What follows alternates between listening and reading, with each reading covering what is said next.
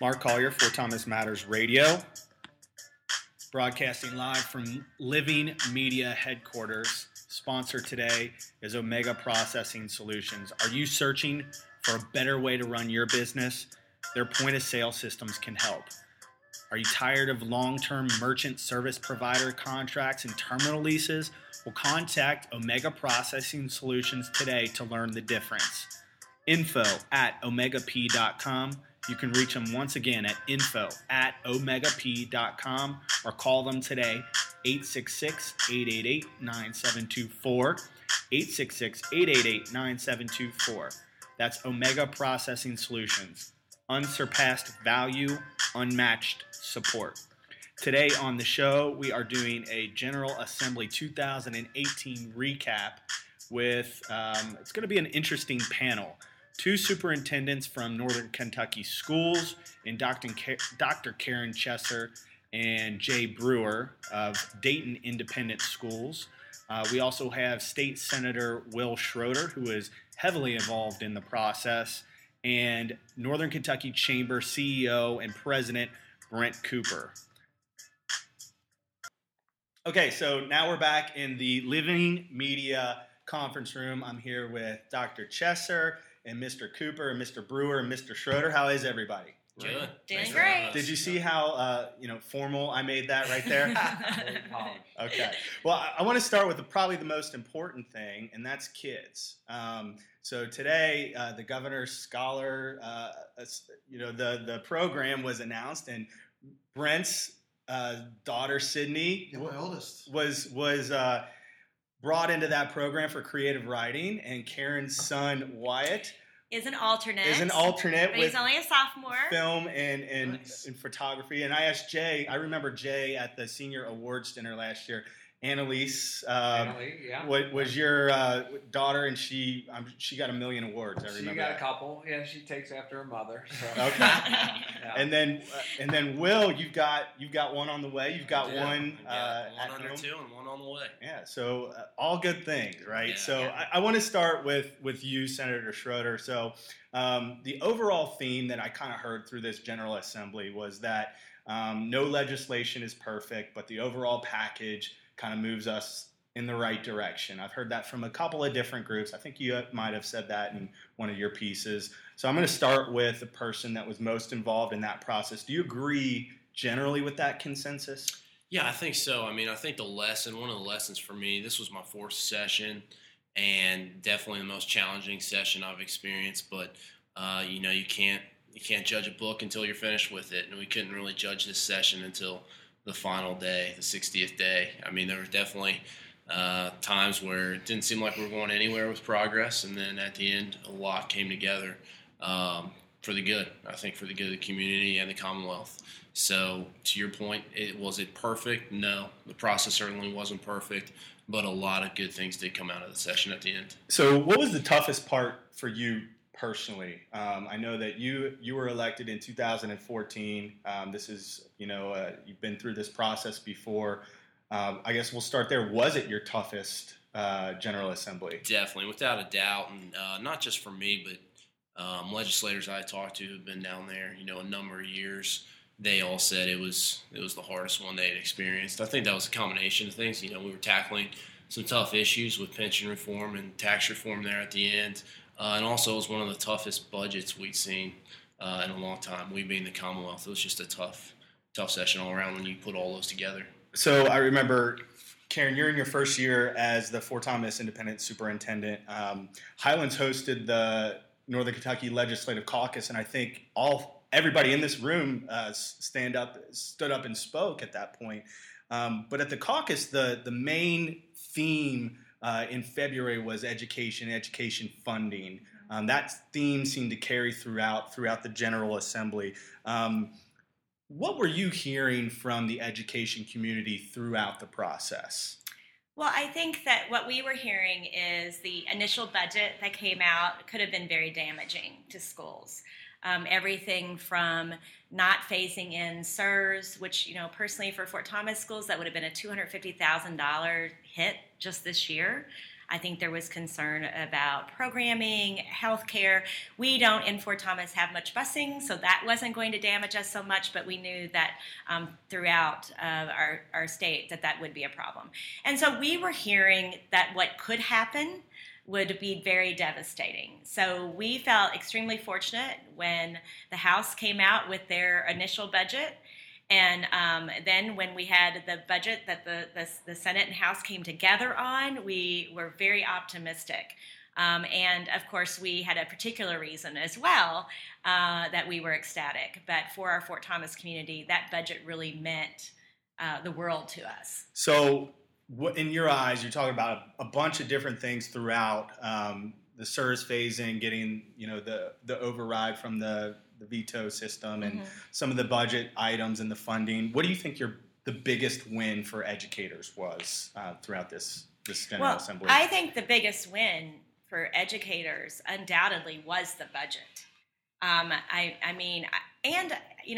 I will say I felt like, the pension reform could have been much worse for educators.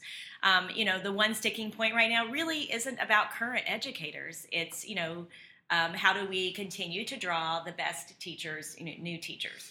But the budget itself was a huge win for us. I mean, just personally, I think we're getting, additional funding in SEEK. We'll make sure that we have our funding for healthcare. The pension system is getting funded. And so I don't know that people really understand what that veto override meant for us and our legislators, Representative and Legislator, Representative or Senator Schroeder and Representative Fisher, what they did for our community was huge. Brent, before the session started, the chamber officials highlighted the importance of dealing with the state pension crisis, and Karen talked about that. Also, tax reform that needed to be addressed for Kentucky to remain competitive. I think I've heard you say that from a business standpoint, and throughout to be competitive against other states. Even it was a tough vote. It was a tough issue. Emotions were high. So. Speaking from the chamber perspective, was this a good session? Yeah, I think Northern Kentucky, at the end of the day, Northern Kentucky is better off because of what happened. Senator Schroeder, part of why I wanted to be here today, because we've all had conversations, the four of us sitting around this table, throughout the process. I wanted to say thanks to everyone involved, but in particular thanks to Will Schroeder, because he stepped up in a big way on multiple occasions. We have money for a new elementary school in Fort Thomas because of Senator Schroeder and Representative Fisher. We have a phase-in for our cities and counties. That was a big deal to Northern Kentucky businesses. Without that, we are going to see either decreased services or increased local payroll and property tax, period. That's why we chimed in. We're looking at it from the big picture. Because they stepped up, we have money for transportation, for a number of projects in Northern Kentucky, whether it's to ease congestion for Amazon, whether it's a bridge in Florence that has 100 accidents a year on it, which I had no idea, but they do. We got money for 275 to be repaid. I mean, there were a number of things, almost $200 million for Northern Kentucky projects, thanks to what they did. So there were a number of things, looking at it from transportation, healthcare, we got the peer review through, but the big ones, the pension and tax reform. Look, at the end of the day, Kentucky went from 33rd to 18th in tax competitiveness. That's according to the Tax Foundation. Yeah. And you look at our peer states, the ones that we're competing with. That's a big deal for us. A 1% cut on the payroll, on the corporate tax and the income tax. Those are big things for the state of Kentucky. It's not perfect, like you said. No session is, but we have to go down and negotiate and deal with varying interests around the state. But Northern Kentucky came out very well in this process. And they deserve a round of applause and a big pat on the back from us. So, Jay, I saw, I could follow. It was kind of cool during this General Assembly, over the last couple of years, really. But our stakeholders you were able to kind of see what their thought process was. So I was following you on Twitter, and I could kind of tell like what where you were thinking, where you were during the process. One of the things I thought was interesting that you read was, we need to keep in mind that our Kentucky teachers are not walking out for salary increases. They are advocating to not have earned pensions reduced for school funding not to be cut. It's a very different ask. And I guess my question is, do you think that lawmakers listen to public school advocates during the course of this General Assembly? Well, I know the lawmakers that I spoke to certainly did. Will has always been very willing to answer text, emails, and Brent as well, phone calls. So Dennis Keene as well, Joe Fisher, whenever I run into Joe, always willing to discuss. And I'm proud of the way our local legislators and local leaders, I think, handled themselves to a very challenging session. So I appreciate the cooperation that we did have.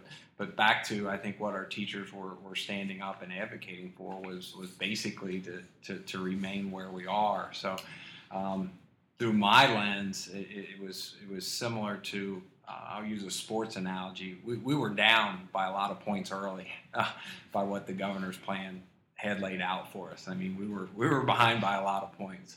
By the end of the game, we still came out short. I mean, school funding's down. I mean, that's the reality for us.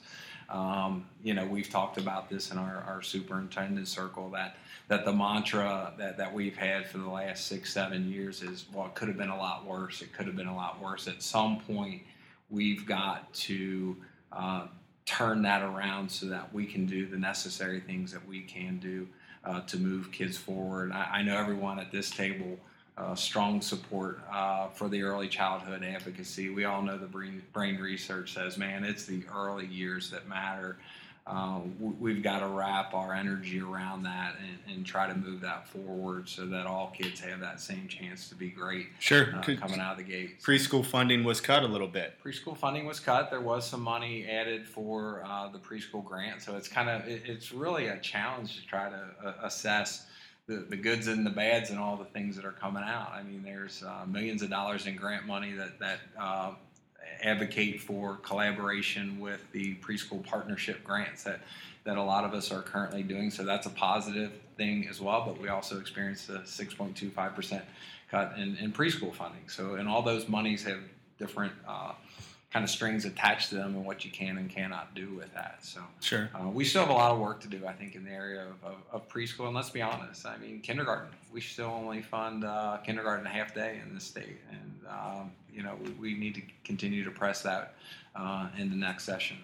Well, stepping from preschool, I know higher education, I want to talk about NKU real fast with you, Senator Schroeder. So you've always talked about the need for the legislature to kind of address the disparity in how some of these secondary education colleges are funded. Mm-hmm. Talk about, so they were still stuck with the 6.25 budget cut across the board, but talk about some of the performance-based funding initiatives. I've heard you talk about that before. Right. No, that was crucial for NKU. They wanted to bring up the disparity, as you mentioned, to be on par with the other universities.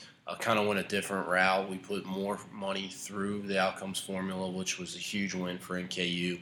Despite the cut, President St. Amand had a email that went out, I believe it was Monday, and they're still going to be up $2 million, which is, it's not great, but compared to a lot of the other universities, they're better off. So just sending all the money through the formula was a big win. I really think not just for NKU, but I think hopefully we can continue down that course for the Commonwealth. I think that would be good for the universities across the board. I want to jump back to you, Karen.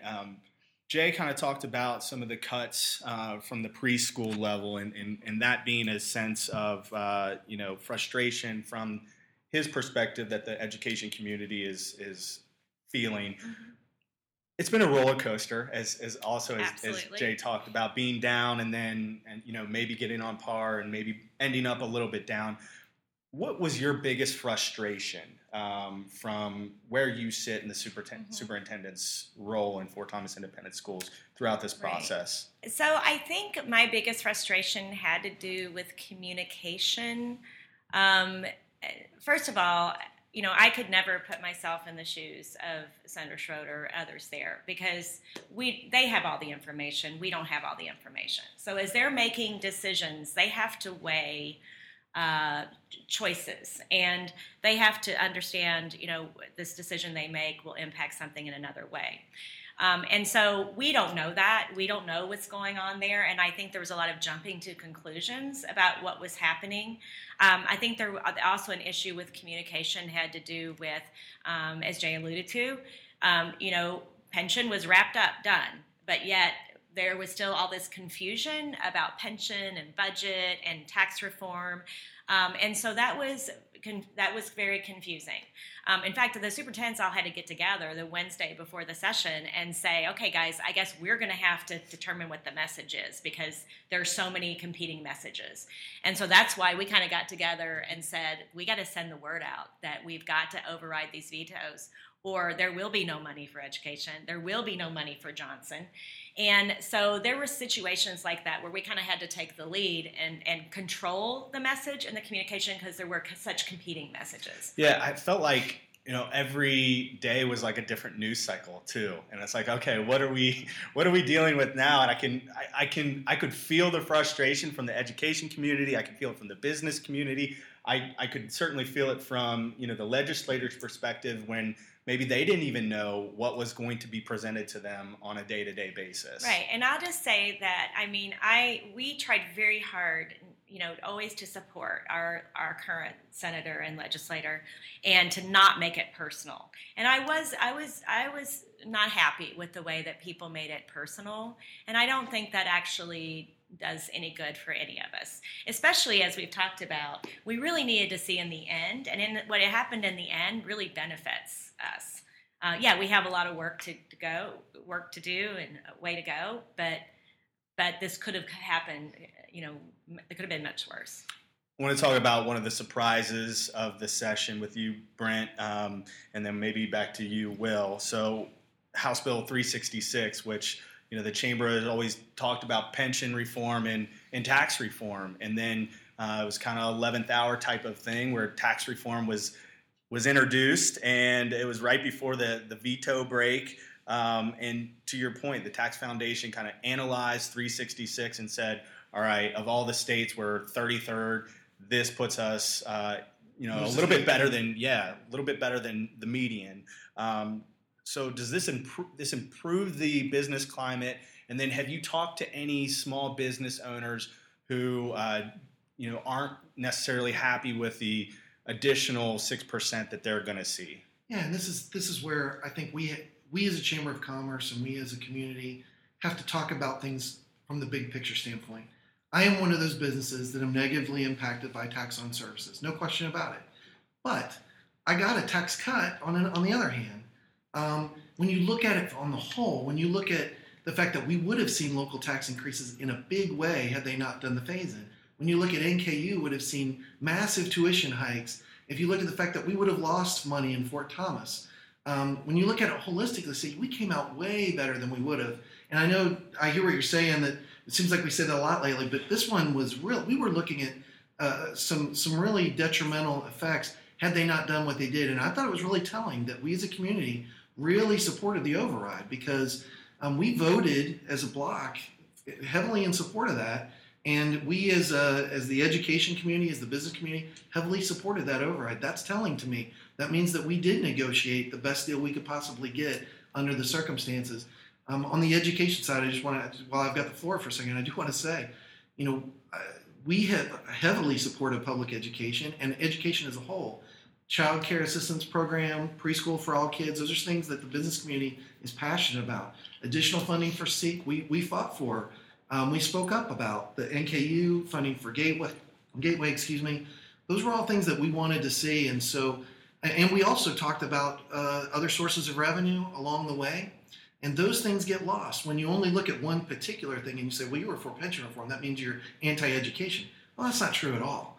And I think when we have the dialogue and we talk about the whole picture, I think we come to a better place. And that's what we did. And at the end of the day, we wound up being better off than we would have been. Yeah, and I think that kind of goes back to the theme of what we first started on. Nothing's perfect, but you got to move the ball forward. So, Jay, one of the things I want to talk about with you is specifically how the pension, the education pension, one of the things that we have to pay for it in some capacity. So new hires seem to be part of that equation that's going to help fund, a lot of this mechanism. They'll be entered into a hybrid plan. Districts will take on an additional 2%. How do you think that's going to affect specifically Dayton Independent? Obviously the 2% each year we're going to be contributing more and more, and after 5, 10, 15, 20 years of that will continue to grow, as will the CRS payment. So as we're looking down the road here, we can see expenses going up. Hopefully revenue at some point has to increase, and it increase significantly.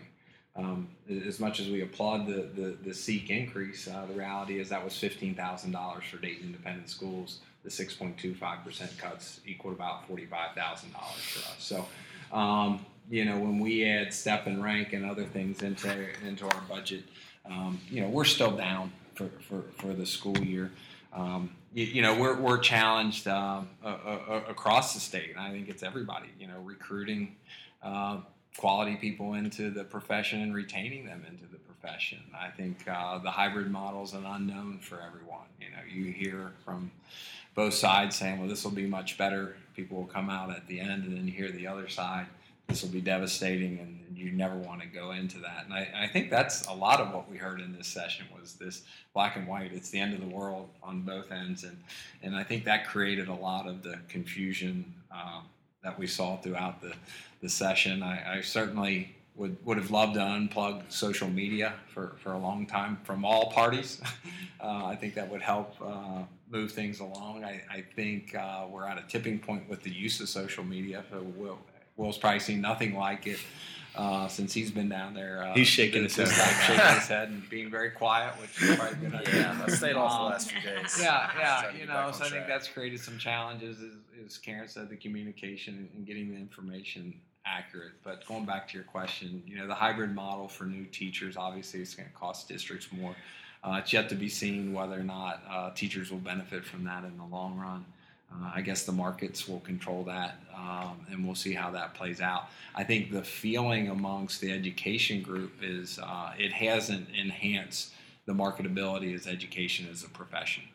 So you've got a lot of family in the education community. Yeah. You've got, I think, your daughter, maybe, if I remember some. My niece. Your niece. Yeah, 2 nieces. We've got them everywhere. They want to go. What are you telling them? Telling them that you got to follow your passion, and do what your heart loves, because that's what you have to do in life, and hopefully it will work out. As we've seen, what's in place right now may not be in place in 5 or 10 years. So you got to watch it. You have to be aware at the front end, but they're going out there and they're going to be great educators. So hopefully we'll continue to have kids that aspire to be difference makers in a profession like teaching.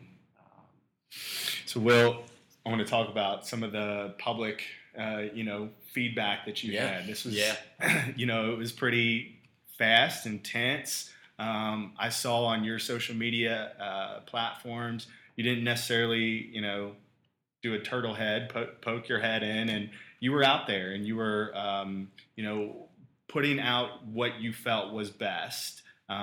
Despite what negative feedback was going to come back at you. So talk about just how you were feeling throughout this process. Yeah, well, I definitely want, especially when the bills are coming out, I want to keep people informed. A lot of people are signed up to my email, so I send that out. I try to do that on a regular basis. I try my best to respond to all my emails. I'm still doing that actually now after session's over, still trying to get back to those. But for Facebook, getting that information out, this is my process. I've met with so many teachers. I've met with, the business community. I've met with everyone. This is what I'm thinking. I think some people wish I would have engaged more. I think people wanted me to get down in the comments section. And, quite frankly, I don't even have time to do that when you're down in session. To some extent, it's either I can be on Facebook all night or I can be reading the bills and talking to these guys about how we can continue to move the community forward.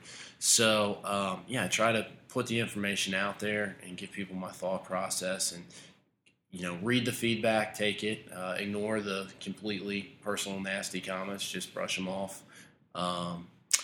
yeah, that's kind of the process. Well, and for the record, just because this is a podcast and I've got to describe and set the scene a little bit, you do have a gray hair right here now that I did not notice a couple of months ago. But I want to talk. You have hair. Hashtag there we go. Yeah. So, Will, I do want to say you voted against, and we kind of talked about this with Brent, but you voted against 366, which was the tax reform bill. Mhm. It passed 20 to 18. That provided Close. some Close funding and some revenue. Yeah. Give us a glimpse behind the scenes, if you would, for what you can tell us. How was that presented to you? Yeah, I mean, that was the hardest. That day, the first time around, that was one of the worst, I felt like, hardest days of my session. Just, tax reform and lowering the rates, as Brent mentioned, the personal and the corporate, lowering rates, but expanding the base is something, we talk about often. We talk about doing that. The way it was presented the first time around, and just coming back from Easter break and had that bill, I didn't feel like I had enough time to get the feedback from all the different people I needed to. Anytime you're going to be voting on revenue, it's going to be tricky because, as we've talked about so many times with tax reform, there's always going to be winners and losers. There's going to be people that feel like they did great because the rates are coming down, so they're seeing more in their paycheck. There's going to be people that are upset because, as Brent mentioned, now their business has to start taking on this service, putting the service tax on. So that first time around, I just didn't feel like I had enough feedback or time to really digest things. But the good thing really kind of for me was that we had the veto days. We had those 10 days there, so I could really study the bill, start getting feedback from people, talking to the chamber, looking at bigger companies and small companies and just trying to get all the feedback. And at the end of the day, it was one of those situations where, as we mentioned multiple times, was it perfect? No. Did I like the process necessarily that it happened in? No, I didn't. I wish we could have had more of that as well. But I thought it was a fair bill. I thought it was a good bill to start this tax reform process, and it did lower rates for a lot of people. So, it lowered the income rates for everyone. So it's a good thing. Unless you're using all those services on a routine basis, I think you're going to come out ahead. So I do think it was a good bill. What about, two of the funding mechanisms that I routinely heard was gaming and, the legalization in some form or fashion of marijuana. Were those bills brought up by leadership? You know what? I recently had some people in Frankfurt at a meeting, and I said, I think in Kentucky we're going to see legalized marijuana before gaming. I just do, at least medical marijuana. Recreational, I'm not so sure, but medical marijuana, especially in the last 4 years that I've been down there, it's gained more momentum than I ever expected. Going back to gaming, up here in Northern Kentucky, it's not really as taboo, or it's not really a hot button for us. We have it so close by, but you get into the rural, different parts of Kentucky, and it's just not. It just doesn't have the votes. It doesn't have it. But on the flip side, what I try to remind people. It's part of the solution. It's not a silver bullet. We're dealing with 14% of the budget now is going towards pensions, and at best, Rockefeller Institute looked at other states that did gaming besides take Nevada out, and look at the other states, and it can potentially add 2 to 2.5% of additional revenue. So it's additional revenue, and that's good, but it's not the silver bullet. As far as medical marijuana and revenue, that becomes tricky. It becomes tricky for me too because, we don't tax medicine. So are we saying it's medicine, or are we not saying it's medicine? Is it fair to tax it if it is medicine? That becomes a little tricky. That wasn't really looked at as far as a revenue source this session. So, Brent, where does the chamber come down on those two? Yeah. So, and I think that's really astute what he just explained, and it's I think foreign to a lot of people in Northern Kentucky. They don't understand that a lot of what happens in Frankfurt isn't, in my opinion, Republican Democrat. It's urban rural. It is different demographics. We went down with the Louisville Chamber of Commerce, GLI, Greater Louisville Inc., and did a press conference on gaming. We represent 25% of the population, and our business memberships, it's overwhelming support for gaming. It's not. We're talking it polls in the 90 percentile. And I would wager, and if you went around Northern Kentucky, it would poll that way. Wager, no pun intended. No pun intended. Well, maybe a little bit. But And when you talk to folks in Lexington, it's kind of the same way. But you get down to the rural areas, despite the fact that West Virginia and Illinois and Tennessee and Indiana and Ohio all have it, and they all have it on our borders, and it seems obvious to us. You get around the state, it's not obvious to them, and it's a tough sell. And so we understand that. I think we have to explain that to people, that we're going down, we're representing our point of view, but it's not likely. On the medical marijuana thing, we didn't actually take a stance on that as a chamber, although I think it will come up again this time. And I suspect, as you articulated, there will be general support for it, especially on the medical marijuana side. I think there's a recognition that there's a benefit for cancer, and we lead the nation in cancer, by the way. Another thing that we championed, though, was cigarette tax, and we did get a compromise on that. We did advocate for a full $1. We think that would have been the way to go.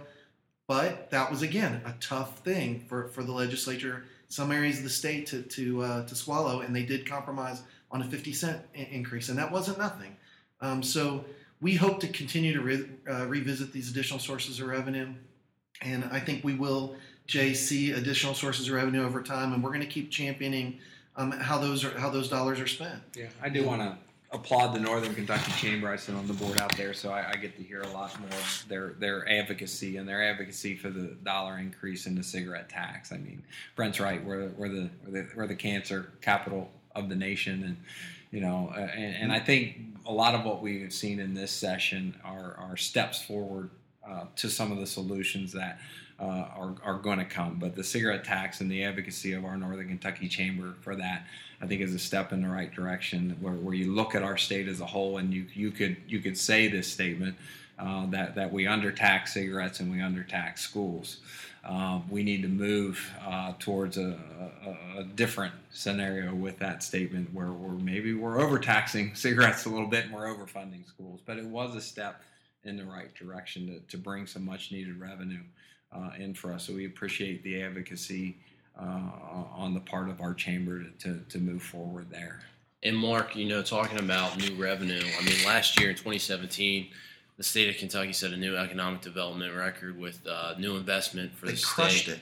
I mean, yeah, completely crushed it, $9.1 billion. But that's going to take a while. But once that comes and all these businesses are coming, more payroll added, another additional revenue that comes to mind, the U.S. Supreme Court is hearing the case with remote sales tax. So when you're online shopping and the vendor doesn't have a place set up in Kentucky, is it fair for Kentucky to collect sales tax? A lot of people think the court's going to reverse their prior ruling and say, yeah, the state should be allowed to collect that. That was put into the revenue package, but we didn't book those savings because we don't have a ruling yet. But I think it's going to bring in an additional just under $50 million or so. So things like that are being sought out and looked at, considered. I want to go back, Karen, to I guess you were talking about communication, and some of the districts and some of the superintendents were super outspoken. Mm-hmm. Some played their cards a little bit closer to the vest. Talk about how you felt like you needed to handle your business specifically in Fort Thomas. Well, it is tricky because, of course, your teachers want you to advocate, and so I wanted to make sure that we talked on behalf of teachers. It was important that I kept teachers and staff informed. I didn't blast them all the time because, honestly, in Fort Thomas, they want to pay attention to instruction, so they don't need all that noise and disruption. But every time there was something new to let them know or something to advocate for, and I do feel like we were sort of working two different, I don't want to call it campaigns, it's not a campaign, but we really had to send out communication about the budget in general, but then also this idea about Johnson. So we were advocating for the budget in general. So really fact-based, tried very hard not to make it political. It's important as superintendents. Of course, we're not going to take any political position with regards to candidates or anything that doesn't relate to education. But it really is part of our job to take a position politically when it comes to education. So we actually have part of our role is to advocate for education funding. So what I tried to do is, again, to do that in a non-personal way, but to really look at what is the position that we need to take as a district in order to get funding for our students and not take money from our taxpayers and from our schools that our community supports heavily. And so that was more about sending out messages to, call for this specific issue, not, again, about individuals. Although we did publicly many times, we're very thankful and supportive of Senator Schroeder and Representative Fisher. We knew they were working hard on behalf of us. And you mentioned Johnson, so I want to touch on that briefly. Talk about it wasn't just an overnight thing. This was put into play probably right after Moyer got their funding, I would guess. But actually started in 2011. Okay. So in 2011, I'll try to do this quickly. In 2011, actually Johnson was in worse shape than Moyer. It was in sort of the top of the list on this Parsons list of schools that needed help. I think different criteria kept being added, and Johnson did not get in that final list because they didn't have mobiles.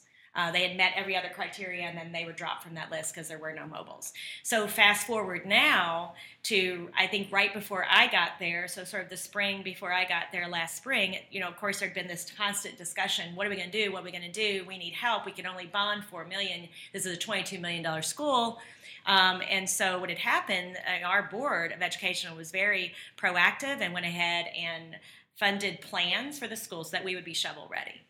And so then when I get in there, July, August, worked very strongly with our foundation, which we have an amazing education foundation, and people who give tireless hours, and their treasures to, really help our school district.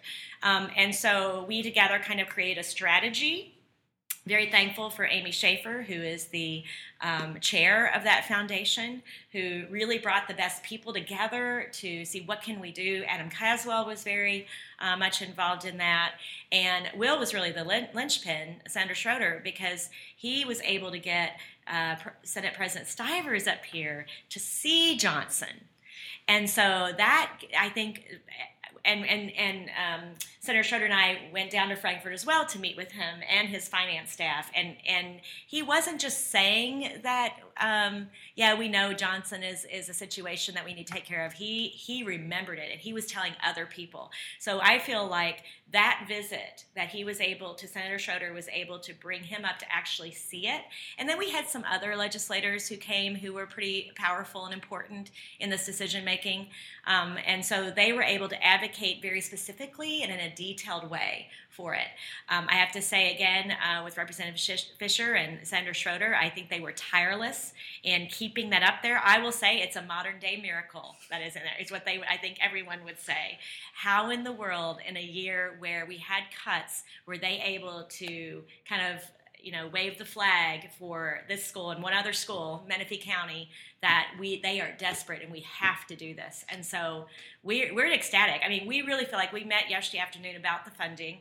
We're meeting on Friday morning, but we definitely will be able to start the school. We're looking at, if all goes well, we'll put it out for bid in August, and we might be my maintenance people and architects will get mad for me saying this, but I'm not making a promise, but maybe sometime this fall, okay, we'll be able to start the school. And then talk about where did you hear, so there was a override on one of Governor Bevin's vetoes, which essentially clinched the funding. Where were you? Actually, we were at the alumni dinner at Highland Country Club. So the Highlands High School alumni dinner with Jeff Walls was a speaker. We had 3 amazing teachers being honored and wonderful alumni. It was like Tom Jones, alumnus Tom Jones. It was like you planned it. I know, and so of course I'm trying to watch the play-by-play, and we knew it was down to the last vote. And from what I heard, it was close. So again, we can't say enough about the advocacy that they did for us. So everybody had champagne and celebrated, and we had it live streaming, so it was wonderful. And it wasn't just that funding, it was the equalization statute, right, which we didn't believe we'd ever have both. And that extending that equalization money not just helps us, but it also helps about 9 or 10 other schools, like districts like Beechwood and some others. Yeah, it really worked out because Representative Fisher was able to get the line item money in the House version, and then when it came to the Senate, of course I advocated for that, and I advocated for the equalization. I was able to get the equalization, but not keep the line item the first time around. So when it went to the Free Conference Committee, started out with the Conference Committee and then the Free Conference Committee, it really helped. To Karen's point earlier, President Stivers had been up here with us. He had toured it. they knew the safety concern, the 3 different campuses and stuff like that. And Chairman McDaniel was familiar with the situation. So that helped. The House, again, wanted to advocate for that. And this time around, the Senate was like, yeah, okay, we hear you. We know that's important to you. And they knew it was important to me as well. So it really worked out. One other quick thought I just want to point out.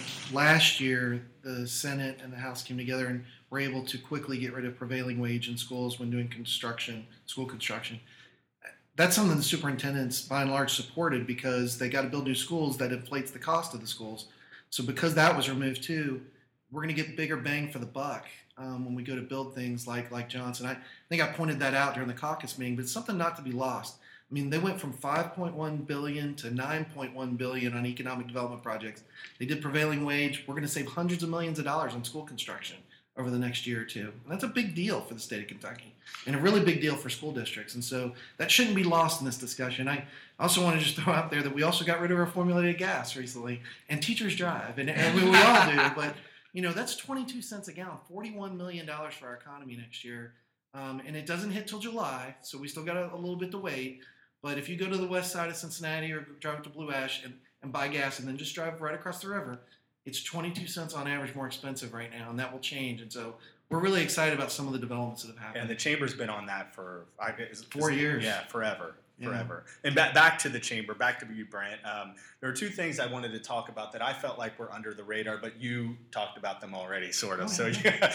But the $196 million over biennium allocated to the improvements of the interstates. Yep. Talk about that, and then I also wanted to talk about House Bill 2. Which Adam Koenig was the sponsor of, getting rid of some of the workman's comp. So talk about those things. That's another one that, while we've got educators in the room, I actually think that benefits every employer, schools and businesses, absolutely. right?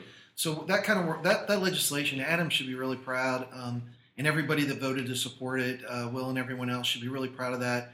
I think it's going to help our state actually in the long run. And the transportation, Northern Kentucky came out well in this. Now, it isn't perfect. We want to see additional revenue for our roads and bridges. Again, that polls very highly in the business community, but it's tough when you're looking at other revenue sources. And we did get cigarette tax increase, so you give and sometimes you get on some of these things.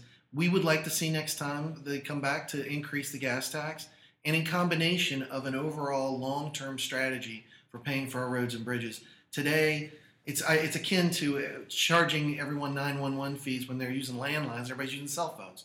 And that's where we're going with transportation. We're going to electric vehicles. We're going to more fuel-efficient vehicles. The gas tax is a dying tax for paying for things. We've got to figure out a way to replace that long-term. So the chambers of commerce around the state, in particular the Louisville, Lexington, the State Chamber, and the Northern Kentucky Chamber, we're going to continue talking about transportation because we can't get where we want to go without it. And we can't connect our workforce, which is our number one issue. We got to get our employees to and from their homes in a reasonable time frame. We've got to get kids to school. We've got to figure out ways to do public transportation. All that requires funds, and the way we're doing it just doesn't make sense in the long term. So that's another thing we got to fix down the road. But I do like the fact that the road projects that did fund benefited us in a big way, and that's going to help us this coming year. So kudos to the legislature for making that happen. Jay, I want to start with you. Give me one sentence. I'm going to give this same question to everybody. One sentence. How would you characterize the 2018 General Assembly? Confusion and compromise, I guess, would be the way I would summarize this session. Will? I think it was a roller coaster ride that, fortunately, we ended up in a better spot than where we started. Karen? I'm going to say lessons learned. We know now how to communicate better. We know the power of social media. We know to keep our eyes on the long game. So lots of lessons were learned. Brent? It was a crazy ride. I like the roller coaster. I'm still not over it. It was something that, and I like what you just said, that we've learned a lot of lessons from it. It was my first session as chamber president. I learned a lot from it on how to communicate and on all fronts. So I think we're going to do it better next time.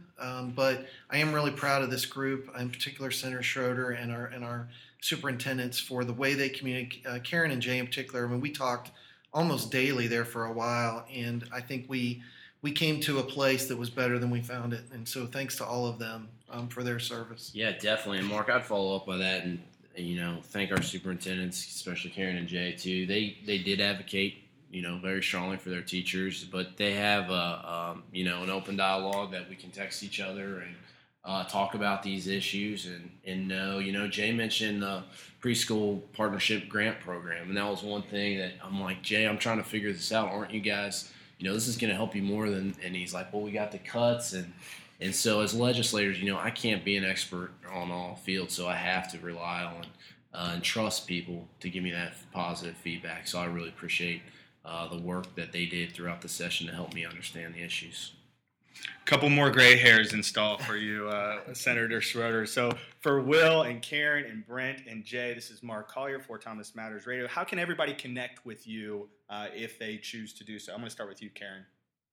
Okay, well, I'm on Twitter, FTIS Super. I'm on Facebook, and you can also email me, karen.chesser@fortthomas.kyschools.us, or call 859-781-3333. How many times have you said that in the last couple? I don't know, probably a lot. Brent? I'm B. Cooper NKY on Twitter. I'm also on Facebook and LinkedIn. Call the Chamber at 859-578-8800, or you can email me at bcooper@nkychamber.com. And Jay? You can catch me at j.brewer@dayton.kyschools on Twitter. You can catch me running through town if you want. I know, I was going to say, this is usually then too. So, this is usually your running time. We're cutting into it. You're cutting into it. If I'm a minute slow on the marathon coming up here, man, I'm going to blame you guys. Blame Living Media. Will, how can people connect Will with you? Schroeder at Twitter's my handle, at Will Schroeder, just one L. One L. And then Will Schroeder State Senate on Facebook, and email me at the LRC email anytime. Very good. Thanks, everybody. Thanks. Thank you. Thanks.